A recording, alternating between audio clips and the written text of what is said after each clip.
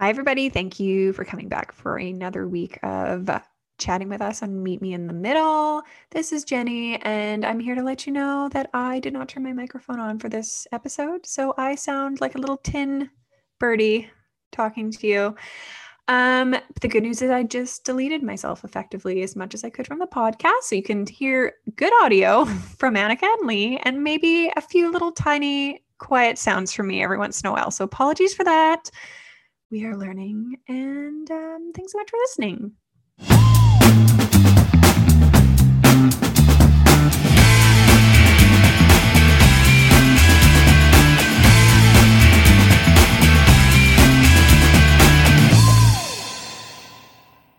What are we talking about? We're talking about disinformation, specifically as it relates to Russia. I'm Annika Buckle. I am in the middle of an existential crisis. I'm Jenny Omani. I am a registered nurse in critical care and a business owner. And I'm Lee Freiling. I'm an entrepreneur and currently a master's student in counseling psychology. Yay! All right. I am really excited about today's topic because it actually, us talking about this today kind of came out of like me going down the rabbit hole a little bit around this last week. I've really been enjoying using my Instagram as an opportunity for me to kind of flex my political science brain muscles again. And needless to say, in this particular political climate, there's a lot to flex around. So we're going to talk about disinformation. We're going to highlight specifically kind of what we're seeing right now in relation to Russia. And then because our broader topic always has to do with the wellness world, I know we're going to circle back to that because disinformation is such a slippery, ubiquitous kind of thing happening right now. So before we get started, I just want to make a couple of call outs that I think are really important. First, while I do think that the idea that all truth is relative becomes a very slippery slope for the last 2 years, and especially having been in the wellness world for the last 2 years have taught us anything, I believe that the lie of there is no absolute truth, there is only your truth, is actually really dangerous. I also think it's important to remember that so much of what we believe and think we understand about the world is so contextual. Contrasting two headlines this week from major US publications, just compare and listen to this. Russian TikTok influencers are being paid to spread Kremlin propaganda, and White House briefs social media influencers on Ukraine crisis. Now, as I'm going to get into today, they actually are different things, but you can see how easy it would be to swap the countries in those headlines and tell a very different story simply with the language of framing. We don't have 7 hours for me to dig into political communication theory, or by God, I would, but I do think it's important to call out how relative and contextual so much of all conversation is, especially around this. I also just want to put in a real quick brief here that anytime I have any political question whatsoever, I ask Annika, go-to understander of all the hard political things in the world. Plus, she's like a genius. I keep leaning on her to become the Canadian Sharon Says So, because we desperately need one, actually. And because she provides such an incredible service. So if you're not following Annika on your social media, you definitely should. If this is something that you want to learn more about, she presents all this information in a really accessible, digestible, and also quite factual sort of manner. And it's very helpful, I find. Oh, thank you. That's nice. Okay, the second thing I'm going to call out before we dive in is that we can be critical of both sides when we have healthy debate.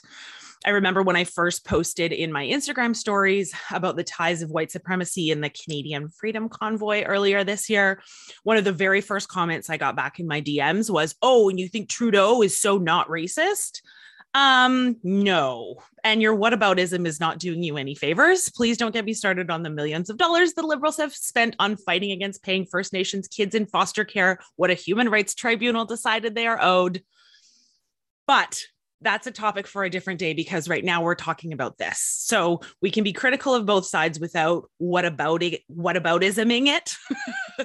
And I think that it's really important. The point today in highlighting disinformation and specifically how that shows up in how Russia is playing in the world right now is not to praise the job of quote unquote Western or mainstream media. I think we can be really critical of all parts of the narrative when we're really digging into and trying to suss out what the middle looks like. We know objectively that the mainstream media favors the status quo, loves setting up false equivalencies, loves sensationalism, which actually so does social media. But again, we'll get into that in a minute. And because of the close relationship high-level reporters and editors have with both business people and politicians, because that's what gets them access, we know that this is how things are framed, but no media is without bias. And the more we delude ourselves into this idea that there's some sort of independent source totally free from bias and we just have to find it, the more susceptible we are to disinformation. We're always just looking to support our biases, always. And no media, social, mainstream, unregulated, or otherwise, is without bias. Yeah, I mean, I think that that's a really important point because, over the last 2 years, there's been,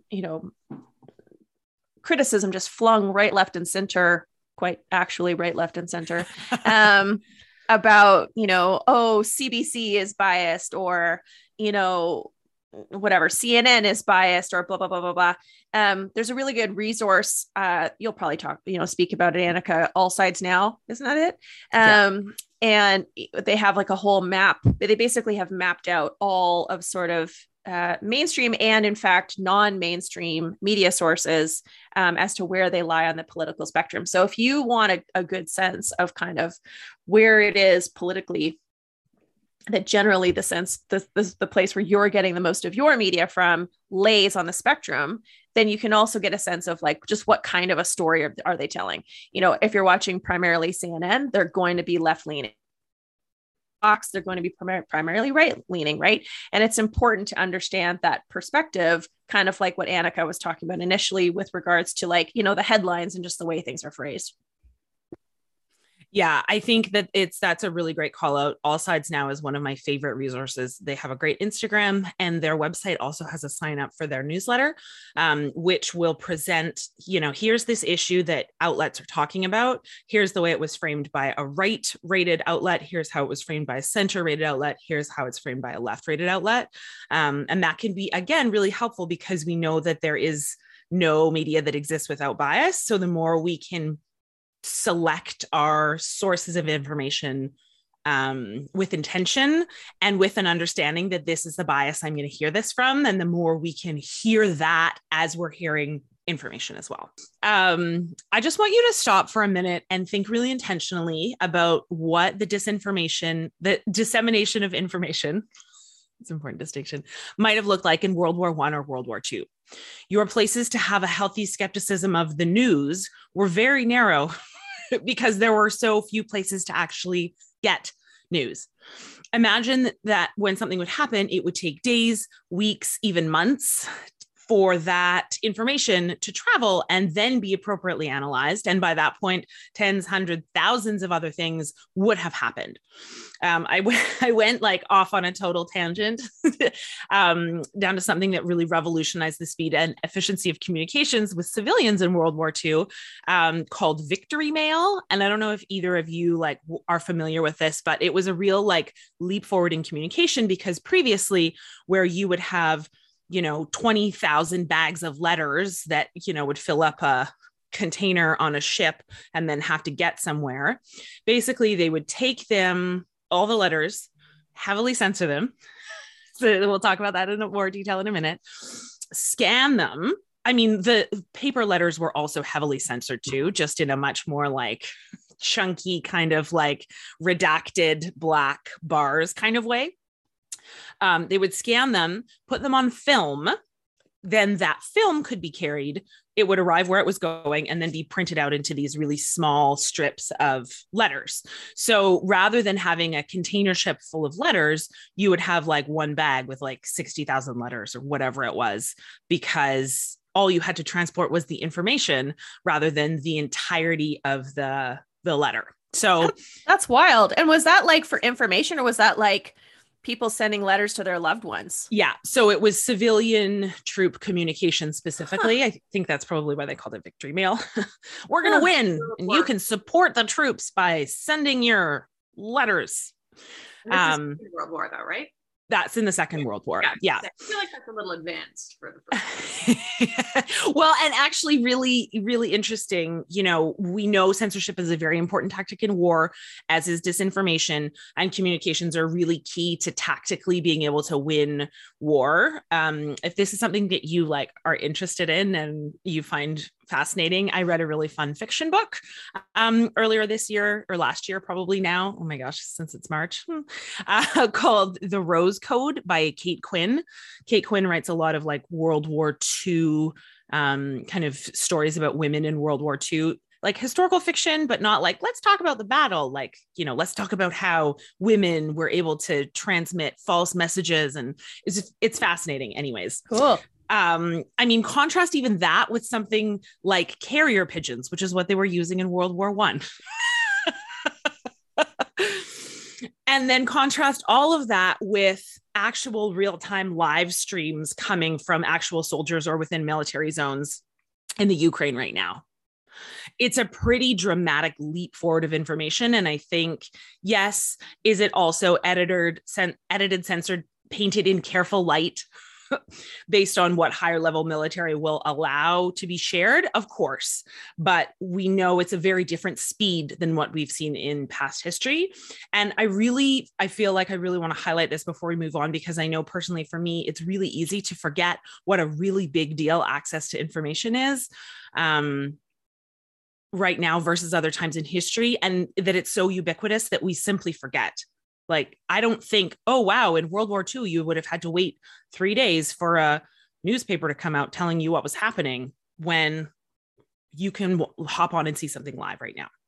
I'm going to start specifically with speaking about Russia, because Russia has very much always censored the media. This is absolutely not new to this war, to what's going on now.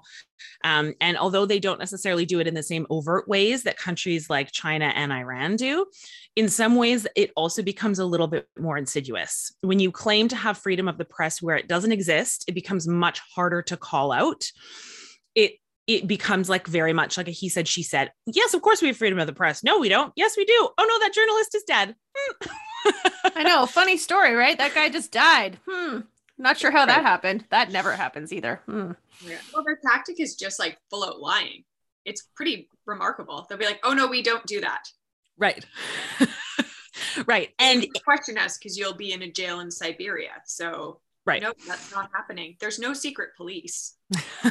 Yeah, there's no, and also, I mean, I think it's interesting that, like, you know, a government can purport to have, you know, free media, and yet if you protest against the war right now, you are liable to go to jail for 15 years. Yeah. What a really nice segue. You're welcome. You're welcome, Annika. You're welcome. When we dig a tiny bit deeper, it's not really hard to see that this was going on even before what's happening right now. As of 2021, Russia ranked 150th out of 180 countries by Reporters Without Borders. In their index, Russia scores 83, with 100 being the worst, mostly because of a series of 2014 laws that further extended state control over mass media. I'm going to highlight two kind of specific issues today that we're going to dig into. First, Jenny, what you were just saying, flat out denials about Russian attacks on Ukraine specifically. And then second, we'll get into doctored images or accounts on social media. So over the last 2 weeks, between companies voluntarily pulling their services like TikTok or Netflix, or being locked out like Facebook and Twitter, virtually all available media. Sorry? Instagram's as of Monday. So by the time this recording is live, Instagram's no longer, Russia's pulled from Instagram. Right. Right. And that means WhatsApp too. So all Meta platforms. Yeah. So this means virtually all available media in all forms is completely state controlled. In early March, and Lee, this is what you were just talking about, Putin signed a law that forbids words like war or invasion to describe the actions of the Russian military, and mandates up to 15 years in prison for any coverage that the state deems false information about the military campaign. Cool move, guys. Cool. You know what's interesting is that, like, slightly tangential here, I work with an amazing woman who came from Russia 20 years ago, and she left 20 years ago because of stuff like this. Well, this has been the gig since even as a civilian, she had enough wherewithal to know that this wasn't going in a great place, and yeah, no, I mean, this has been the correct me if I'm wrong, Annika, but this has basically been the case in Russia since the rise of communism, correct? Yeah, it becomes the more you can control the narrative, and this is very much Putin's MO still right now, is how can I control the narrative? His narrative in this being that this is a special military operation. This ensures that the only thing that the Russian people are seeing and hearing is this really consistent narrative. And yes, for sure, you're going to have people who are critical of that. And you're also going to have people that are not critical of that, just like we have now with people watching cable news or, listening to the radio or reading print, which I think is why this conversation is so important, because when we recognize that whatever we're watching has bias, then we can start to listen for the bias as well as the information. Yeah, totally. And I have a question for you about this. So, I mean, obviously, platforms like, I forget which ones left voluntarily, as in like we are pulling our services, much like many, many companies and many, many banks have done to Russia. TikTok and Netflix, specifically, if we're talking about social media, pulled, and then Facebook and Twitter were locked out. Right. So, somebody told me, again, sort of like a little bit of a kickback around like the Canadian trucker convoy, is that once Russia was cut off Twitter and cut off, I forget something else, like really severe anti-Trudeau rhetoric on those platforms decreased markedly. Right. So I'm wondering, we all know that Russia has been like really mucking around with misinformation and disinformation on all of these social media platforms over the last several years, to do with stuff that has nothing to do with Russia, just because they want to stir the pot. In your opinion, do you think that it is beneficial for, if we're going to call it sort of like a everybody else kind of term, the West, to have Russia be extricated in essence from these platforms? Or do you think that it's going to cause more harm? Communication is a two-way street, right? Like Russia can't get all this garbage out to us, but we, the very, very much royal we at this point, can't have any kind of like a, hey, this is what's happening outside your country kind of influence. Like, what do you think about that aspect of the social media piece? Yeah. You know what? We're going to dig a little bit more into it when we start to talk about, doctored controlled photos and videos and social media accounts. Love it. But just as kind of a sidebar, I think like so many other things, I think freedom of the press, and I'm using finger quotes, a very liberal use of finger quotes while I say that, is very much a double-edged sword, because it allows, all sides of a story to potentially come out, but it also does really breed the possibility for like misinformation to become much more widespread. And I think this is the other thing that we see now. I mean, even if we look at the way people's social media use changed over the pandemic compared to what it was like 2 years ago, there's kind of a larger narrative that a lot of people have been kind of radicalized, quote unquote, radicalized by social media, because where more traditional media will, yes, sensationalist things, the things that get the most reads or listens or watches or hits are promoted, that happens in a much more uncontrolled way in social media. And so I think it's, yes, right. Rapid fire. and people you can just share, push that share button, out it goes, right? And then you put a little blurb, right? You share it, and then you put your thoughts below the share in your story or whatever. And then that breaks the telephone chain just a little bit. And then somebody goes, reshare. You know what I mean? It's so fast and easy. Yeah. Yeah. And so I think it's always going to be a double-edged sword. And I think that's only just the speed at which that happens is increasing. And well, I think and the other aspect about this too, and this is something that my husband and I have chatted about a whole lot, is that whether we like what quote unquote mainstream media is, whatever, and they can share from a biased place, generally speaking, in Canada anyways, if you're sharing outright wrong information, you can have your licensing pulled. Like, these are licensed bodies that have to adhere to certain, I don't know, standards and rules and this kind of stuff.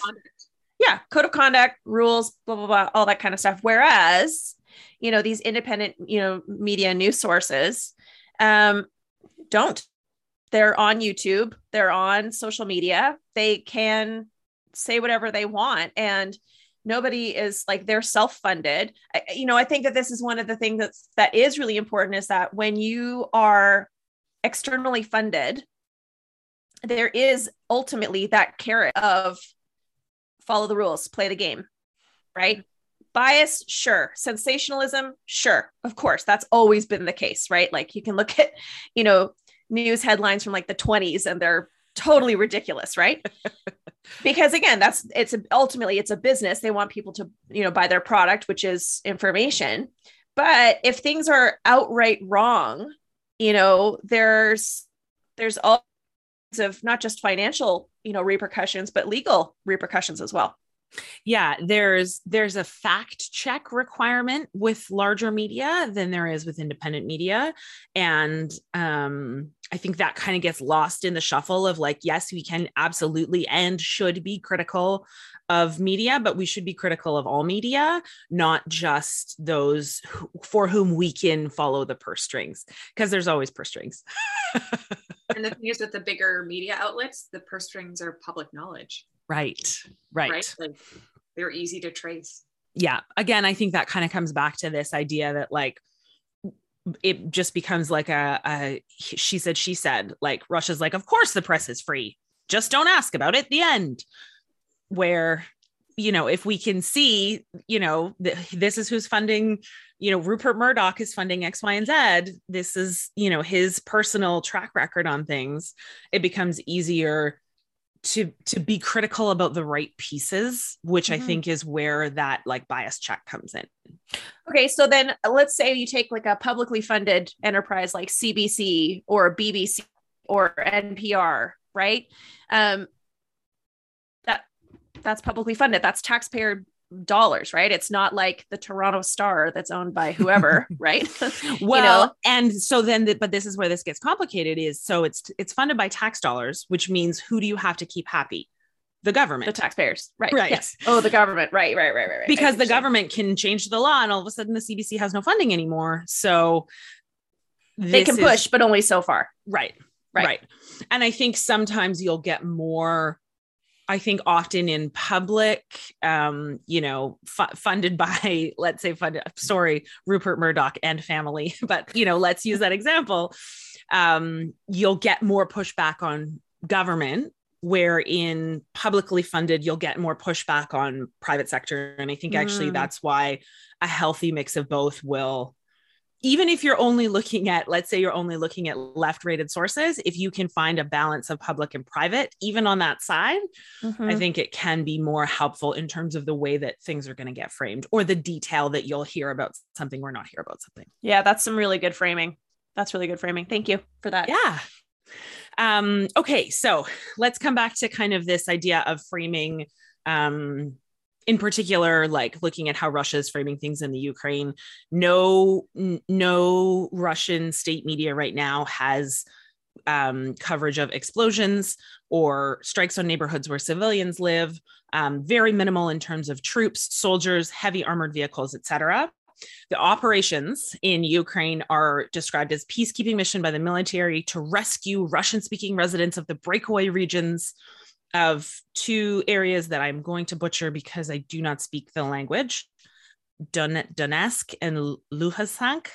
I'm sorry. Please forgive me. I am from Canada. And my ancestors are Northern European.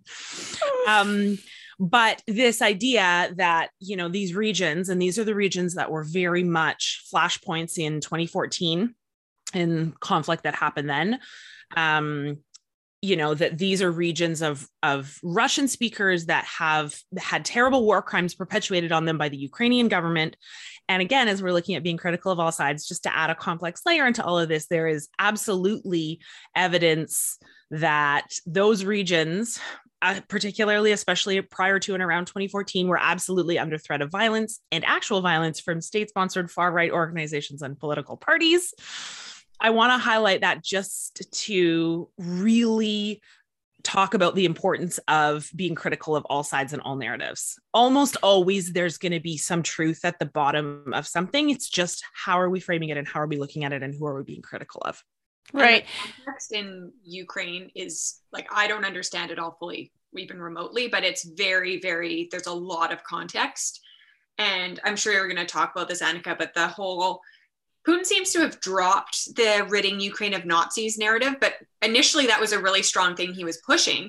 And there are rather large neo-Nazi groups in Ukraine. We have neo-Nazi groups in Canada. We have them in the States. They're everywhere. Not to say they don't exist, but there has been issue with that. It's a very complicated history, and I think that it's important to recognize that, to your point, that there is some truth with a lot of these different stories. Like, yeah, there are neo-Nazis in Ukraine, and there are neo-Nazi political parties who had candidates who absolutely were doing some of these things. And in no world does that justify what's currently happening, but it's so complicated. Mm-hmm. Yeah. Thanks for highlighting that, because I think it's such an important piece of this. So kind of within this framing, the West, again, Lee, kind of like what you said, like the very royal we, like, I don't know, it becomes very awkward. It's like very us versus them. It's like everyone who's not Russia. Yeah. NATO countries, especially, though, I think kind of are at the crux of a lot of this, are basically described as unsympathetic to the plight of these poor, maligned Russian-speaking regions in the Ukraine. And the kind of newest justification along these lines has to do with this, Russian idea that has been latched onto by both the QAnon far right in America / the world, and also that China has been promoting, is this idea that there are secret, finger quotes again, research laboratories that the US allegedly has in Ukraine that are developing biological weapons. Let's look at all sides of this. The US has openly admitted to having helped establish dozens of research laboratories in former Soviet bloc countries. The facilities were intended to help destroy the remnants of the USSR's nuclear and chemical arsenal, and are currently being used to monitor the emergence of new epidemics. All very timely in this world we're currently in. But there is nothing secret about the facilities. They appear on public lists giving their locations.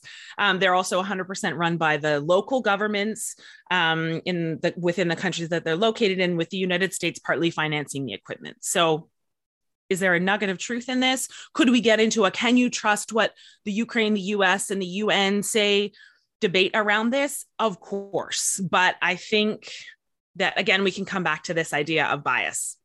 Who is supporting and promoting this theory? What do they have to gain in talking about it? For me, almost anything that gets cross-promoted by QAnon is immediately suspect because, part of the goal there is getting Trump back in office at any cost. So when we look at, how does this sow seeds of doubt? Where is the payoff for somebody? It seems very clear. We know for decades, Moscow has continually accused Washington of secretly, working on biological weapons. This is a really common thread of a lot of Russian propaganda since the Cold War, starting in 1949.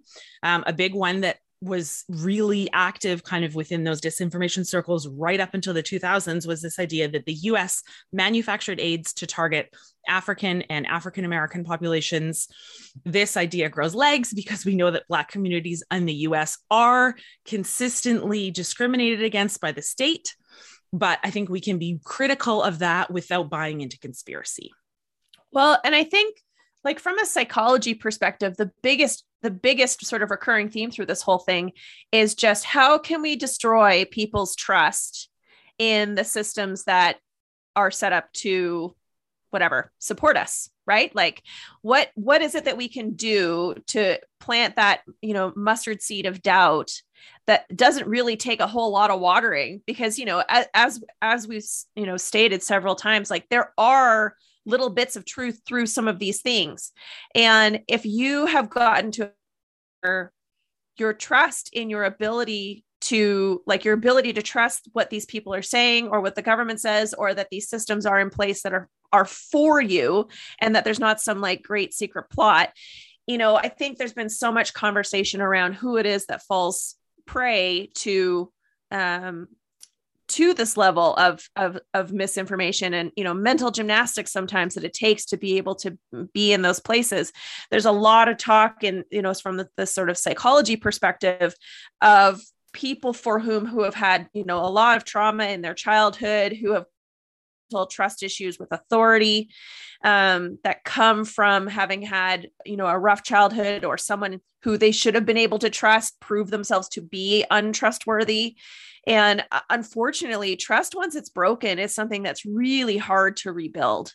And, I think for me, the thing about this whole thing, like, I don't particularly care if somebody thinks XYZ about ABC, but the greater issue for me is just the incredible intentional effort that seems to be going now, amplified through social media, to basically sow the seeds of mistrust so that it becomes a consistent second guess.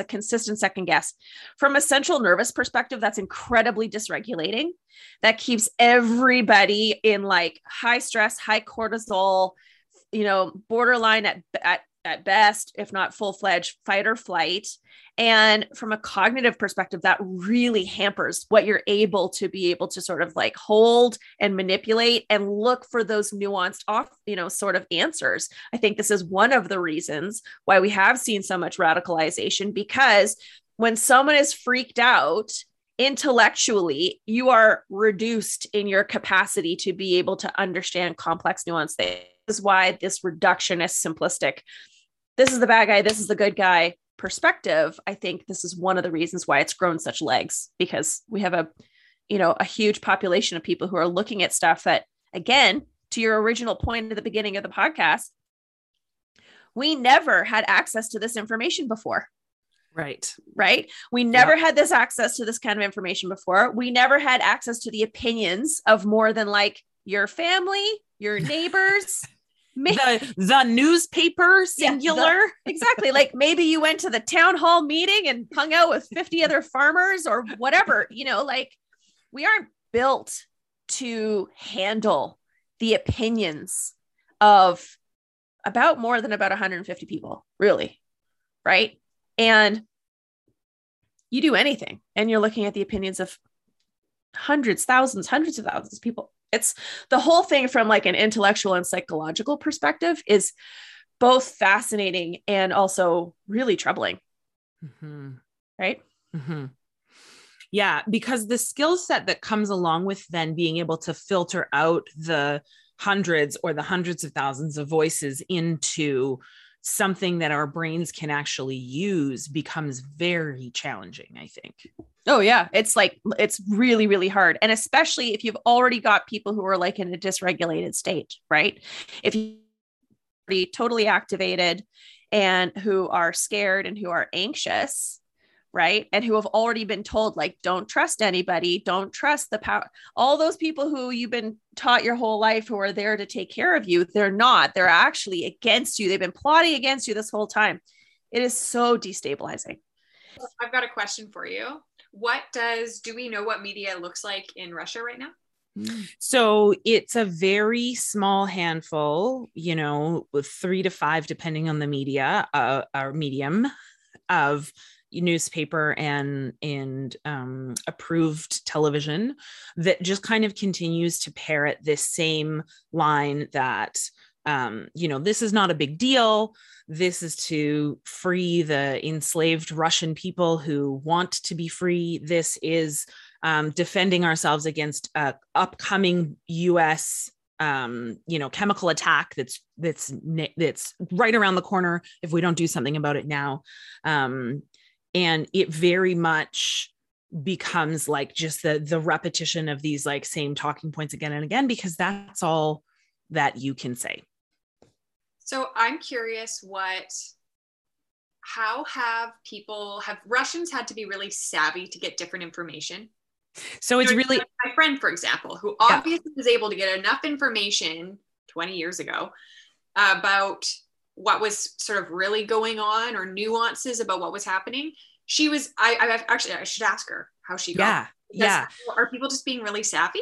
Like, well, it's interesting because prior to, you know, kind of the wider media shutdown that's happened over the last, you know, let's say week, the BBC actually issued a here's how you can get a new VPN from a different country so you can continue to look at the media that you want to watch. And then they've also started broadcasting via shortwave radio, which I think is really interesting. That's so retro. Right. I'm so here for the shortwave radio. That feels very 1940s vibe. Right. Because World War II. A super large percentage of people in Russia use WhatsApp as their primary form of communication. Yeah. And so I think there's gonna continue to be, there are a few like Russian approved equivalents because of course there are. But in order to kind of get around, I mean, we live in an age of such technology. You absolutely can find workarounds in almost any country to find the things you want to find. But I think, sorry? That's potentially risky. Well, it's super risky in a country that absolutely has zero qualms with throwing a reporter up in Siberia for the rest of their lives with no paper trail. But you also have to be really driven to want to do that, right? And I think the reality of the world right now is so many people are like working very hand to mouth. Like, I don't have the bandwidth if I am, you know, hustling my butt at a job that's barely feeding my family. I don't have the bandwidth to like search out a VPN. Like, I'm just trying to live. And so I think the risk is when you have a large population that isn't able or willing to do that extra legwork, that censorship, it's like, oh, well, I don't have WhatsApp anymore. I've just got to like get to work and feed my kids. I don't have the bandwidth to work around this. I think that's where it becomes harder to change the narrative. And that's, I think, honestly, what Russia counts on a lot is the fact that in any given country right now, almost everyone is, with the exception of the wealthy elite, almost everyone is strapped for bandwidth for something more, something extra, another step to take. Even if you are somebody who isn't worried that the Kremlin is going to come down and raid your house and drag you and your family to Siberia. Which I think the general population is genuinely concerned about. Because it happens. How many people were protesting, because those are very brave people. Yeah, because the reality is something will probably happen to them or their families, which for people with, you know, families that they care about is, I can't say that I'd be doing it if I was in Russia right now. No, do you know what was really interesting? If you, oh gosh, what's his name? Adam Mosseri, the head of Instagram. Yes. Anyways, if you go on his feed as of today, he actually did a little, is it a reel? Is it a live? I don't know, whatever, video post saying that as of Monday, today, actually, as of today, at the time of our recording, Russia is pulling from Instagram. And this is, you know, concerning in terms of information and in terms of people being able to connect with each other, blah, blah, blah. And I went to the comment section. Oh, what did we learn? No, you know what? I was floored because I didn't scroll for all the comments, but I did a reasonable swipe. all comments in Russian, and there's a translate button. Uh-huh. So, and the translate's not bad. Like, Yep. You get the gist of it. All people spewing very clearly propaganda. The Russian people have been oppressed by the US. We've been attacked by the US for centuries. Right. Like, right. Since the US was made, like, yeah. Centuries. During the American Civil War, they were also right. Very busy in those Russia. days. Well, it was an imperial country. Anyways, but like, just very clearly, like, if you read them, you're like, whoa. And the thing that's fascinating is then you go click on the person to see if they, like, is this a real account? We're talking like, and I don't know how to validate how. We're literally going to talk about that next. Don't worry, you're segueing me. Oh my gosh, perfect. Okay, so I don't know how to validate, because to me, if you look, okay, you've got hundreds of thousands of followers. I click on one of your posts, you got tons of comments. Is that entirely driven by robots? Totally, potentially. I don't know who public figures are in Russia. I genuinely don't. But like, the accounts that were making these comments were notably large accounts, Russian accounts. So they weren't people with no profile picture. Like, they weren't like, in North America, our trolls are generally people with like very obviously fake accounts, right? Yeah, totally. No posts. You know what I mean? Like, it's pretty obvious to be like, oh my God, you're a professional internet asshole. But these accounts, the people posting in response to the head of Instagram's story, were all in Russian. The ones that I looked at, I did not look at every single one, were large accounts, seemingly real large accounts to my untrained eyes. And it was all the exact same, almost the same verbiage. Clearly different people. Like, I'm not advocating that these are potentially all robot generated things. Maybe they are, but it makes sense. If you've got 3 streams of media in Russia right now, of course the narrative's going to be, the verbiage is going to be the same.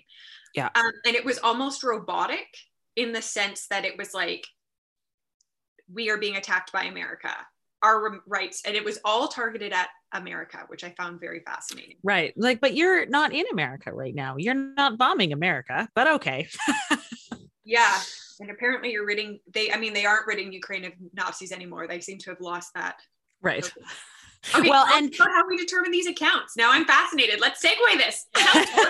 Tell us, Annika. Show us the ways. So there's a couple of things that I'll just kind of like give some context on. And then I'm going to do the thing where I put a link in the chat and I'm going to have you guys look at it because it's really fun.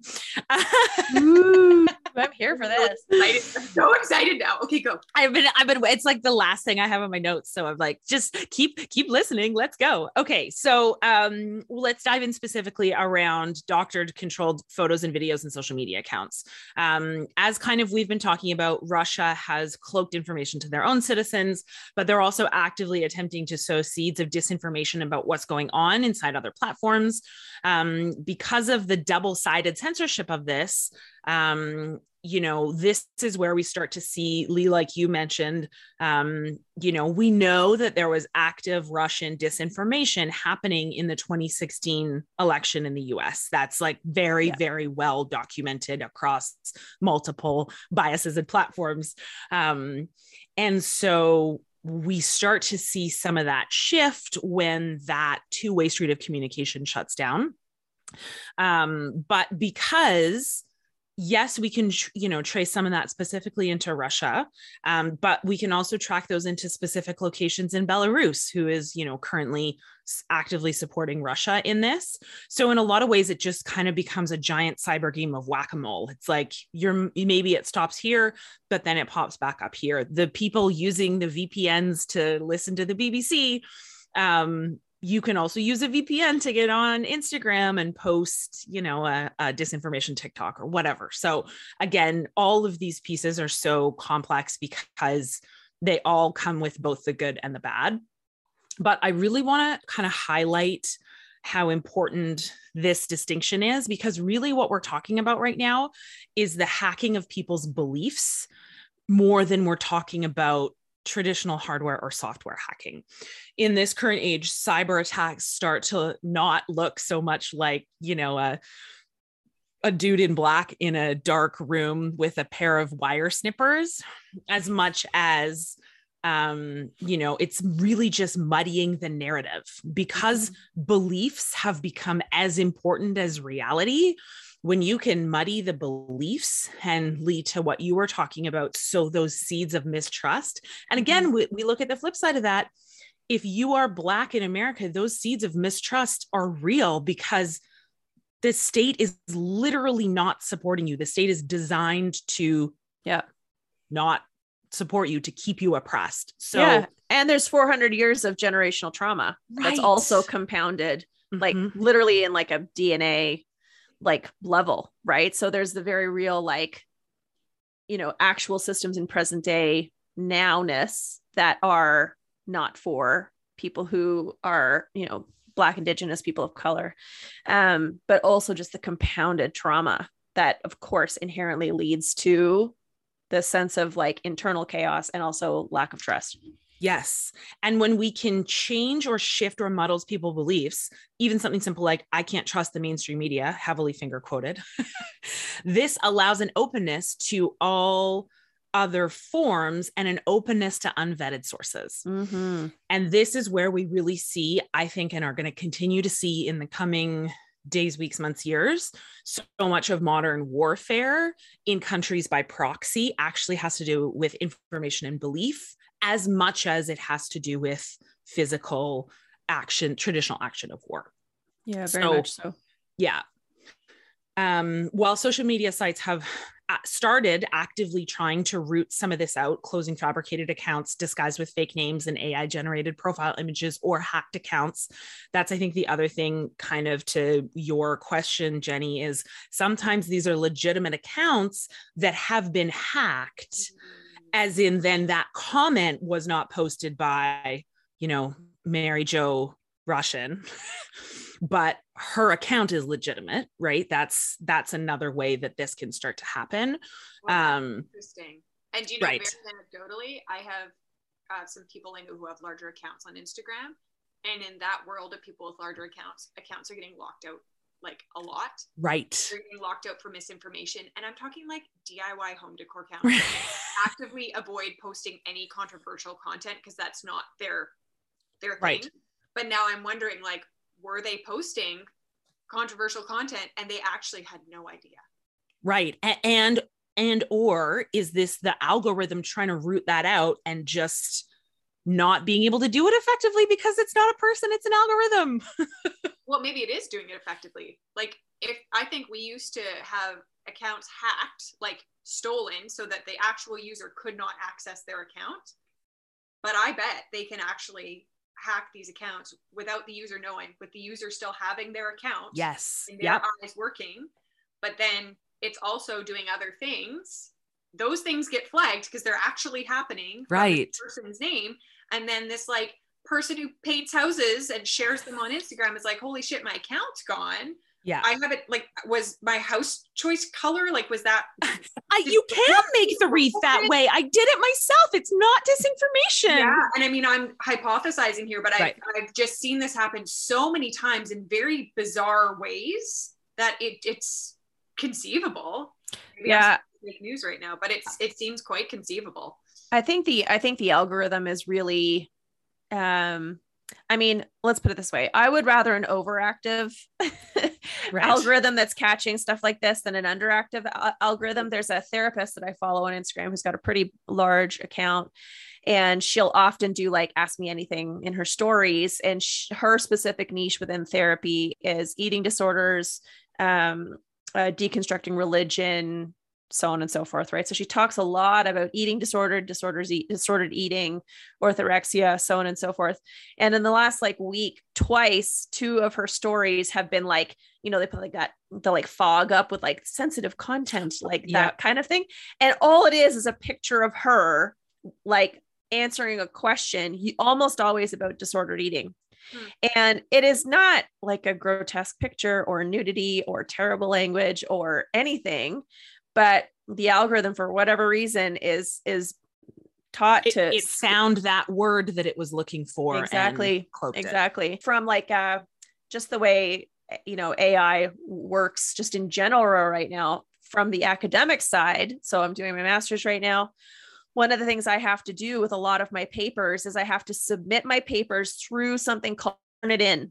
And Turnitin takes my paper and scans hundreds of thousands of other student papers, journal articles, books, internet, blah, blah, blah. It's got to be millions, actually. You can't buy that paper from, to look for plagiarism. Okay. Now, great. That's good. Plagiarism is a terrible thing, right? So I will turn my paper in. And even though it's a totally original paper that's properly cited, and like, I really am very careful about this, I'll get a similarity report back that's like 9%. And why is it 9%? Because the AI is catching like things like, for example, like even the citations that I put in, which I have to put in a certain way, right, to cite it properly, it will catch it. Right. So I think in terms of just like understanding, like AI is great, but it's not a human brain. And so it can only factor for so many things. And so, you know, if it's happening in academia where like the very thing that I have to do in order to prove that I'm not plagiarizing is giving me back a plagiarism report of 9%, you know, then same thing, I'm sure, is on some other level is holding true for social media. Yeah. It's a great example. Yeah. Yeah. So again, it just really highlights, it's a perfect example of how absolutely complex all of this is. It's not, there's no direct A to B without a C and a D and a G stopover in the middle. And so when we look at some of this, you know, stuff that's coming out, there's people actively combing through footage release by hand to look at a digital level at where things have been fabricated, like something posted on a thread as, you know, an attack on Russian fighter jets was like footage of a street in the UK with images from a fighting video game interspersed in the middle. If we're not diligent about looking at this in that detail with somebody who can dig into the digital signatures of a file, certainly not my forte. But it's really easy to get caught up in that emotion. So right now, some of this is messy and sloppy, but in the coming weeks, that could very likely get tightened up as they figure out workarounds to create a doctored video that doesn't even look doctored on a digital level. The biggest issue around this, I think, is going to start to come in the, you know, weeks and months to follow, depending on how long this conflict extends, because when there is a media vacuum and the global media simply cannot keep up coverage at the rate that it is now, I feel like even today it's dropping off compared to what I maybe saw a week ago. It's in that vacuum that some of that depth of analysis starts to disintegrate, simply because there isn't that same urgency that we are seeing things being discussed with that we are right now. So Annika, from your perspective, you know, how does the average person sort of figure out what's real, what's not, what's a good source, where should I be getting my information from? Obviously in this time, like, especially on the heels of 2 years of COVID, where we've all been living so vicariously and by distance through our phones and through our screens, what's your advice in terms of how it is if someone really wants to be sort of mindful around this? How do you proceed? I think a few things are important. I think looking at, you know, who's posting this, because sometimes we're looking at things that have been reshared, right? So look at who's posting it to begin with, look at the original content and where that's coming from. And then I think, you know, kind of the larger lesson is the more we can be clear on everything is coming with a bias. So figure out where the bias is and then make sure you're listening to whether you agree with them or not. I very often listen to or read news stories from sources that I know are credible, but that I disagree with at a very deep level, simply to understand the way that something is being framed, either so I can have a open conversation with somebody. This is what has been happening a lot for me over the last couple of weeks, especially as somebody comes with very different information than what I have been reading, hearing, and seeing. And so when I can see what they've been seeing from reputable sources that I just disagree with, that can be a really helpful way for me to see how other people are viewing the same things that I'm viewing. And in terms of social media platforms, and this is kind of, Jenny, to what you were talking about seeing on Instagram, have you guys heard about GANs? So generative adversarial networks? No, I haven't. Okay. So this is basically like GAN imaging to create like fake AI generated images of people that like look pretty real if you don't start to dig into it at a deeper level. So this is a lot of times where those like the idea of a fake profile comes from, but sometimes even within other media as things are being posted, if things are not carefully vetted, either in, within a story or, from directly from within sources. I'm going to drop something in the chat for you guys because I find this really, really interesting. This is, hold on, I just have to pull up chat.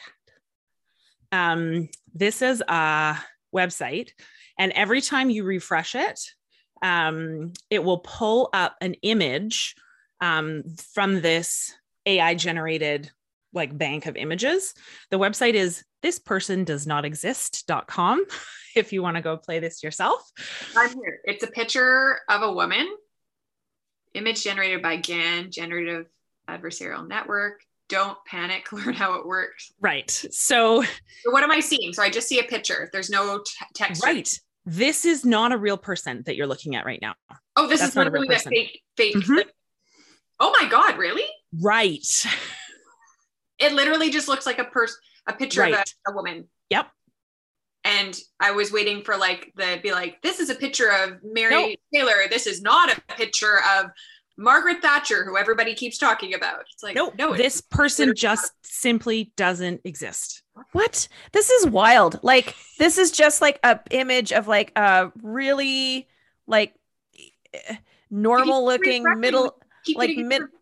middle-aged lady with like, and if you refresh the page, a new picture will pop up, and it is also a person who's not a person. Holy cow. And these are all different people. Oh, and you know what you can do here?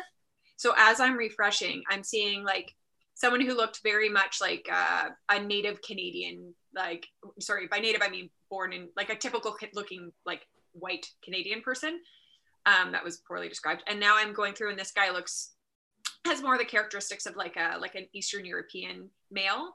And then if you keep scrolling, so you keep getting, oh, and here I've got a Chinese woman.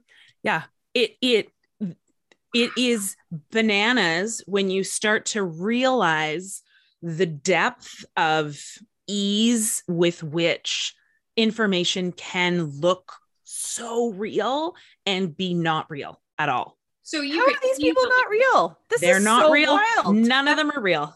But you could easily then make a picture of, I don't know, Biden doing something horrible. Right. And it would look exactly like him. And it wouldn't be photoshopped, like cropped in. Like you could literally do it. Wow. Yeah. And it would be very, very believable. So there's a few things that you can kind of look in detail at that can be really helpful. If you're looking specifically at like, let me vet this account. So straight hair that looks more like paint. Like if you look at the details, AI gets a lot of the details really wrong. You'll notice text in the background would be indecipherable or not look like any sort of letters, or is usually blurry or some kind of surreal kind of background. Oh yeah, the backgrounds, you're right. They're all zoomed in faces. Yeah. And like the one I'm looking at right now, it's like a boy, maybe like 13 or 14 years old. And I zoomed in and his neck is like not a real neck. Like it has like stretch marks on it, almost looks like.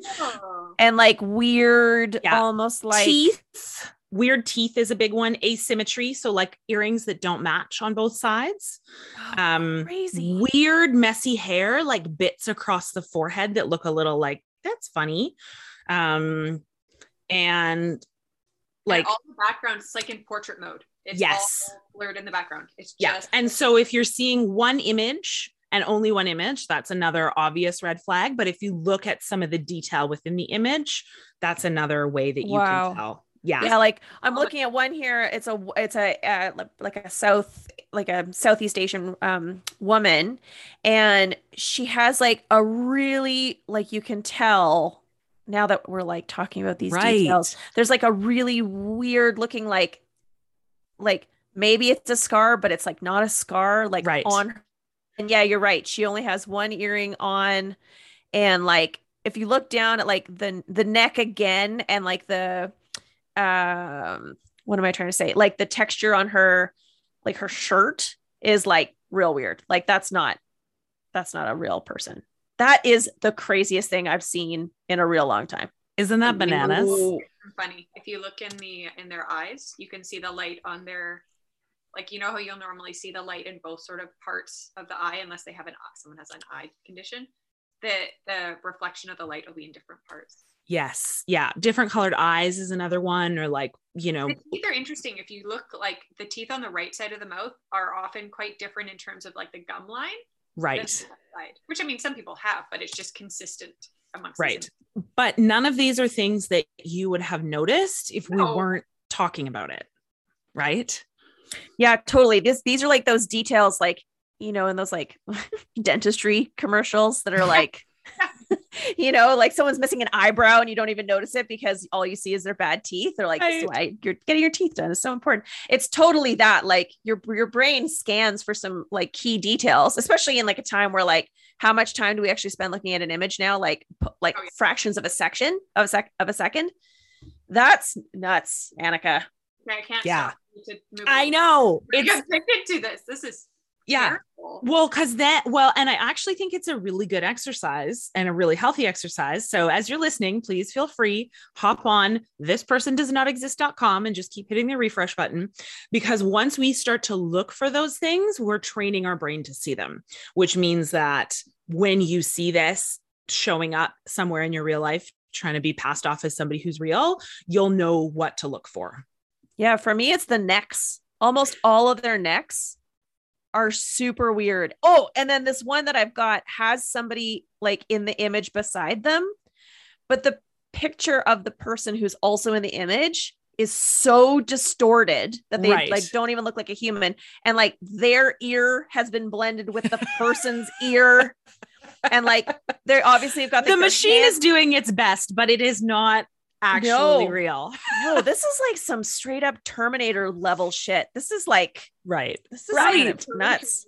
And this is the thing, right? It's when we're not, as most of us don't do most of the time, again, just simply talking about bandwidth. Like I'm just trying to feed my family and like write my papers and like get my bed made in the morning. I don't have the bandwidth to dig into everything at this level. This is where this kind of the ubiquitousness of this existing starts to be especially problematic. So kind of to put like a nice bow on this, because I'm sure we're like way over time, but this has just been so good. I think the most important thought that after all of this, I have been left with is misinformation is really engaging. Yeah. It has a very highly emotional feel. And that's a really effective tactic for hooking you into it. Mm-hmm.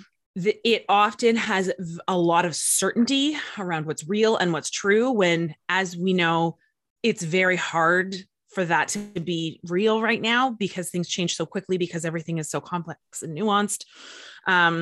Anytime, check your sources, listen to lots of different perspectives, learn the biases of who and what you're listening to. If you like them and you trust them, continue to listen to them. Just make sure you understand what bias they're coming from is, because anytime anybody says that they are bias free or something is bias free, pack up your bags and run in the very opposite direction.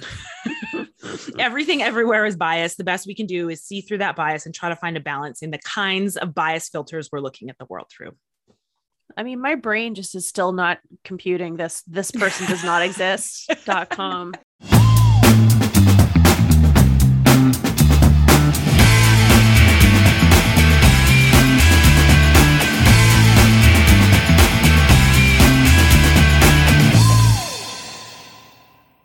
Thanks so much for listening to Meet Me in the Middle. We really appreciate your support. And if you could do us a big favor and subscribe and share this podcast, it would mean the world to us.